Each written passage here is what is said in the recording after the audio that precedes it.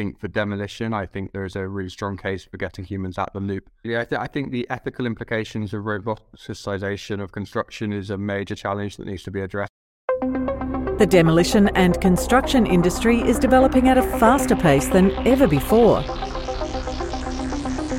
New equipment, new technology, and new forms of fuel are revolutionising the sector and changing the very landscape of the industry. We have created an entirely new audio and video podcast series to chart that progress and to help keep you abreast of these rapid and revolutionary changes. This is Tech Foresights. Depending on your viewpoint, robots are the key to man's freedom from labour or a mass unemployment event just waiting to happen. The inevitable next step in human development or the first step towards a dystopian future.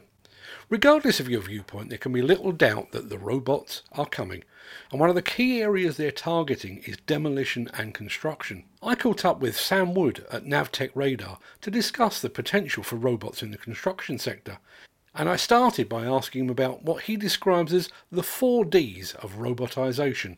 When we think about tasks that could be completed by robots, they're a good measure on whether they're appropriate to be completed by robots. So the 4 Ds are dirty, dangerous, dull, and dear. So if we think about tasks that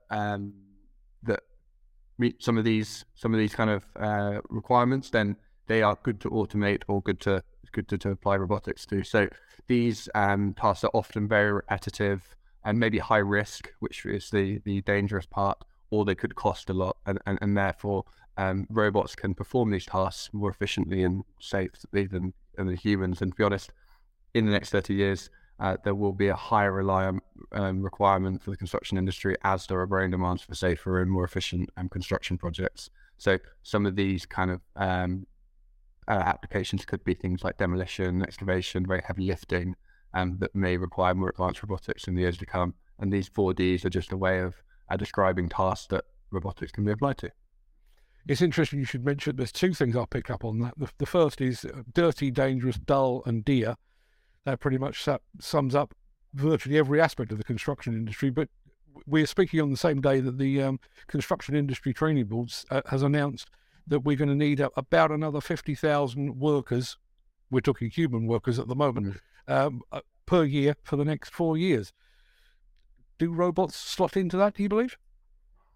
I think it's a good point. I mean, we don't want to just replace humans with robots. We want to open up tasks that were previously not able to be completed by robots, or new ways of or new methods. So a good example of that would be 3D printing houses with kind of more advanced materials, or inspecting damaged tunnels or buildings where currently we would consider that too dangerous for a human to do. So therefore it doesn't, it's not something we would kind of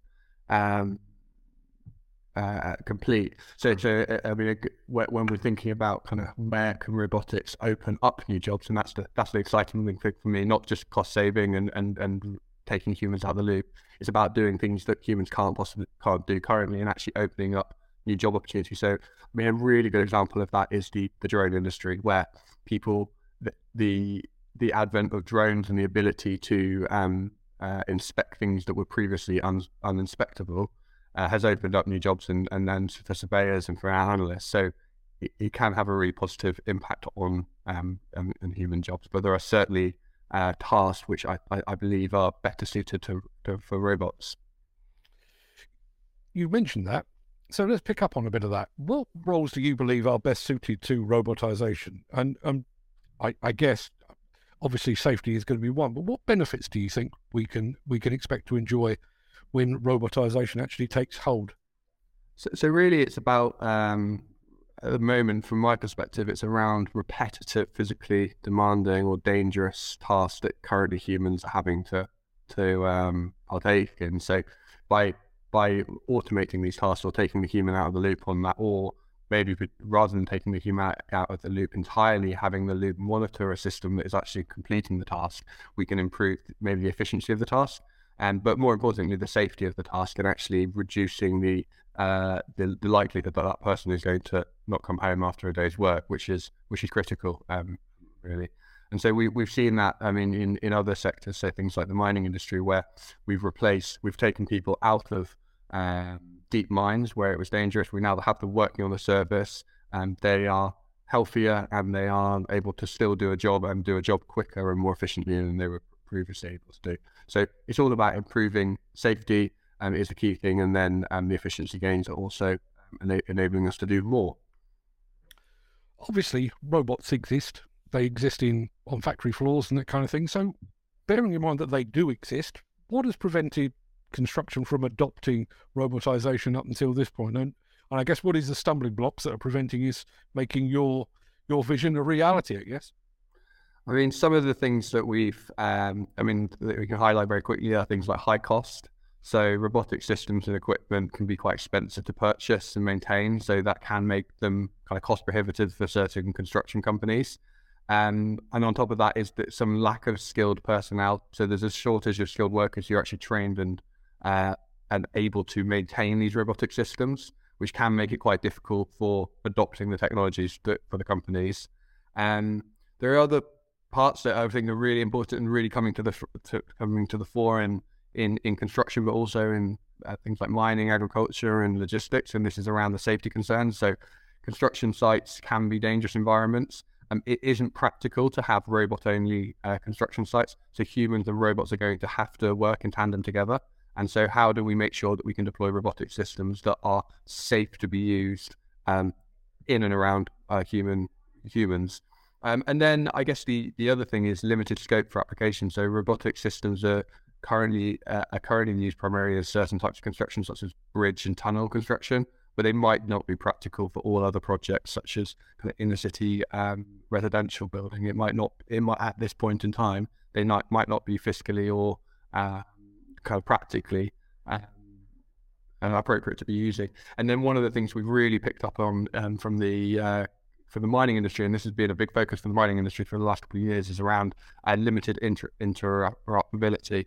So different robotic systems are unable to communicate with another. It makes it difficult for companies to integrate them with their existing operations. So it's all about making sure that the systems we bring in can seamlessly work with the systems we already have, so that we don't have to have massive upheaval each time we adopt new technologies.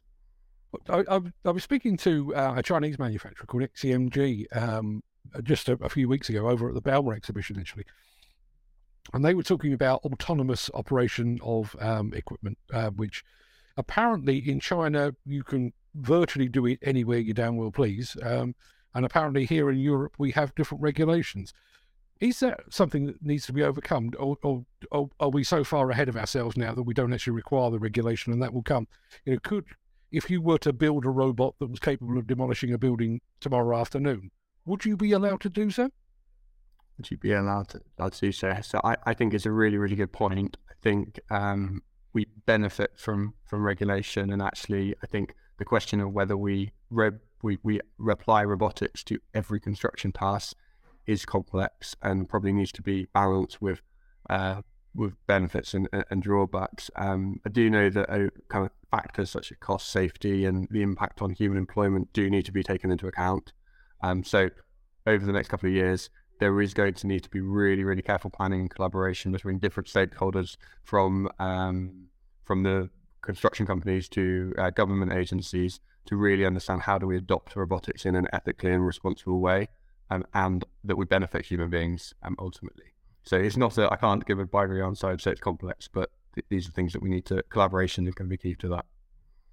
We'll come back to the question of ethics in just a second, but in a very recent episode of the very show that you're on at the moment, I was speaking to JCB about their electric construction equipment, and one of their team said, we have the power, let me say that again, we have proved that we can electrify just about anything. The question is not can we, the question is should we?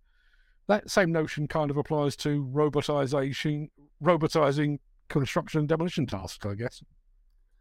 Yeah, I think it does. I completely agree with JCB on that. I think the automating tasks and what level we automate them to, that's probably the differentiator for me in terms of how we look at robotics. So there are tasks that are better suited to automation. So very repetitive tasks such as road laying, I can see a good case for making that quite high levels of automation. I think for demolition, I think there is a really strong case for getting humans out the loop, so that they can tele-remote these pieces of equipment to improve the safety. I think it depends how technology can be applied and balancing these things across cost to the benefits, whether full autonomy it would be beneficial to a demolition site. But certainly we're seeing in quite a lot of industries the tele-remote or human assist is a really, really sensible next step in the immediate kind of next to 2 to 3 years for the construction industry. Well, yeah, when I think of robots, probably exposed to too many Hollywood movies, I guess, I tend to think of sort of Android, C-3PO, iRobot type things. With that's not necessarily the case. When I've seen actual robots applied to construction, bricklaying robots and road repair robots, they look more like they belong on a factory production line rather than in a Hollywood movie. Do we need to rethink our perception of robots, how they look and how they're going to be part of the workforce? Yeah, I mean, it's an interesting point. I think designing a robot to take a humanoid appearance and then getting that robot to drive the human-designed vehicle is pretty inefficient. You'd be almost better off redesigning the vehicle entirely. I do think, and we know this already from the advances in automation already taking place in the mining industry, is that the retrofitting opportunity is huge. So a lot of companies have large fleets of vehicles already. They don't want to remove all of them at massive capital expense. So if we can retrofit on top of the current vehicles, then that is probably a really good next step. Next generation of construction vehicles, where there is no question that they will be without a human, then cabless designs we'll start to see. I think for large civil engineering, I don't think it's going to be a humanoid appearance is likely to be the one that we'll see. But I do think you make it's an interesting point, because if we look at things like tasks which have to take place in very confined, tight spaces, a classic example is with the Daleks from Doctor Who not being able to go upstairs. We do see things like the Boston Spot robotic dogs being used to use human infrastructure such as stairs, such as doors. Unless we completely change the way these buildings are created, then we might be in a situation where actually having humanoid robots isn't that unsensible if you need them to use the infrastructure that's already there designed for humans. You mentioned this earlier, but I'm going to go back to it. During the recent Bower exhibition, there was a lot of talk about remote control and autonomous machines. And for the first time ever, and I've been doing this for a long while, for the first time ever, I heard equipment manufacturers mentioning the word ethics, as they're aware, obviously, of the potential impact that on human employment, by robotisation and automation and that kind of thing. That's still a challenge that needs to be overcome, isn't it? Yeah, absolutely. I think the ethical implications of roboticization of construction is a major challenge that needs to be addressed. I don't think it's binary. I do think it needs really, really close consideration. So I'd say if we took an example of how robotics could remove jobs from the construction industry, would be bricklaying. So in this case, the robot is able to lay bricks faster and more accurately than a human worker, which could lead to fewer bricklayers. But then if we look on the other hand, so an example of how robotics can increase jobs in the construction industry, we could look at drones for surveying and mapping. The use of drones will reduce the amount of time and resources needed for surveying and actually allow for more accurate data collection. This could lead to an increase in skilled drone operators, but also data analysts and analysts required for interpolation as well as planners. And ultimately, this is reducing the risk of injury for the workers on site. So both of those points, increasing jobs and actually making the jobs that we have already safer, are really positive ways that robots can be applied. Some of the strategies I think we need to be considering are things like training and education. So how can we provide better training and opportunities for the workers to adapt to an evolving working environment with robotics? I think collaboration between workers and engineers and how we design the implementation of robotics and technology is really important. And then investing in research and development and that how we can lead to more advanced robotic technologies, which increases workers with those specialized skills. And then finally, I think an interesting idea would be in the encouragement of automation, human collaboration. So instead of replacing human workers with robots entirely, how can we put standards in place that companies can use robots to assist human workers, which will ultimately lead to better productivity, which the companies will love, but also job satisfaction and healthier and safer lives.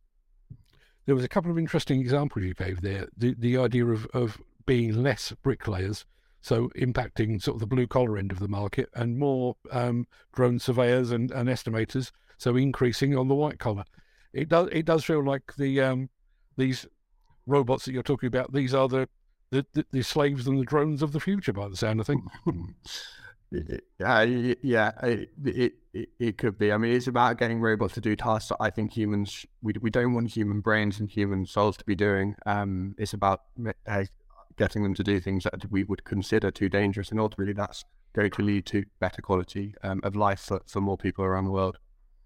It's now more than 5 years since Balfour Beatty published a white paper that predicted that construction sites would be human-free zones by 2050. Is that a realistic prospect? I think that prediction is that it's largely human-free as possible, but it's going to depend on the rate of progress with the technology and the ability to overcome a couple of challenges that are holding things back. But I think with some of the advances that we're seeing, particularly in artificial intelligence, machine learning, and kind of increased levels of kind of IoT devices throughout industry, these are the things that are going to kind of get us to a quicker adoption of technology. I think there are some kind of the way the construction industry will have to consider changes in needs for the workforce, such as an aging population, and how do we meet those needs with technology. They have to be considered. I think one of the things that which will be really interesting for the construction industry is in this interoperability. So it's the ability for different systems or devices or software programs to work together. So I'd say in the context of robotics, it's all around how, if you took different robotic systems such as a drone, excavator, and crane, how could they communicate with each other and share information in a more efficient way? So an example of this in the mining industry is the use of autonomous drilling systems, which through a combination of sensors, cameras, and GPS, navigate the mine and drill holes in the correct locations. But also in the mining industry, when an excavator loads trucks, an autonomous truck that then transports the material back to the processing plant, and this is done via the use of GPS, and the data collected while working can actually improve the performance of other systems. So one of the examples of interoperability in the construction industry could be the use of building information modeling and robotic technology. So the BIM can be used to create a digital twin of the construction site, and then this could be used to simulate and plan construction processes and optimize the construction process. So by using robotics and the BIM together, you could achieve kind of greater precision and efficiency in construction sites, and ultimately that's going to lead to faster completion times, lower costs, and hopefully improved safety where you are replacing human workers in dangerous areas of the site. You've mentioned mining a couple of times. I guess one of the advantages that mining has is in most cases, particularly where you've got autonomous trucks operating in sort of Australia and America and parts of Africa, is the fact that those mines tend to be miles from anywhere. There's not many people around. They're very remote. Is that still... Is that actually a drawback, or is that a perceived drawback of unleashing a robot on an unsuspecting public in the middle of a city centre? No, I think you're bang on the money. I think the remoteness is a real advantage for those sites. So we have deployments of our radar technology in Australia, and one of the things they can do really easily to deploy safe robotics is they can geofence the location and say, actually, if we put an interlock system around this whole site, there will be no humans in the site, therefore we don't need to meet certain levels of functional safety integrity. So having the ability to just geofence a location is maybe possible in a remote location or an industrial site, but in a city building site would probably be quite difficult. So I think how robots need to work in construction sites, particularly in these inner city developments, there will be much more scrutiny over the integrity of how safe those systems are and how resilient they are to things like cyber cybercrimes. I think the where we might see, I mean, we've kind of mentioned it before, but these civil engineering construction sites, such as kind of tunnels or bridges, are probably better suited at this point to robotics, just because of the scale of them, which means that any kind of small increases in efficiency or safety are magnified through the site. But also, you do have the option to maybe geofence parts of the system so that you don't need humans and robots working in such close proximity. Construction is a bit of a weird industry in that we are very keen on innovation, and yet we are also resistant to change. Obviously, we have a deadline for the abolition of diesel on demolition and construction sites in the not too distant future, and yet despite the fact that we need an alternative, there does seem to be a real reluctance to switch to electric or possibly hydrogen down the line. Bearing in mind that this is what you do for a living, what are you seeing from construction companies? Are they welcoming you with open arms, or are they treating you like the devil himself?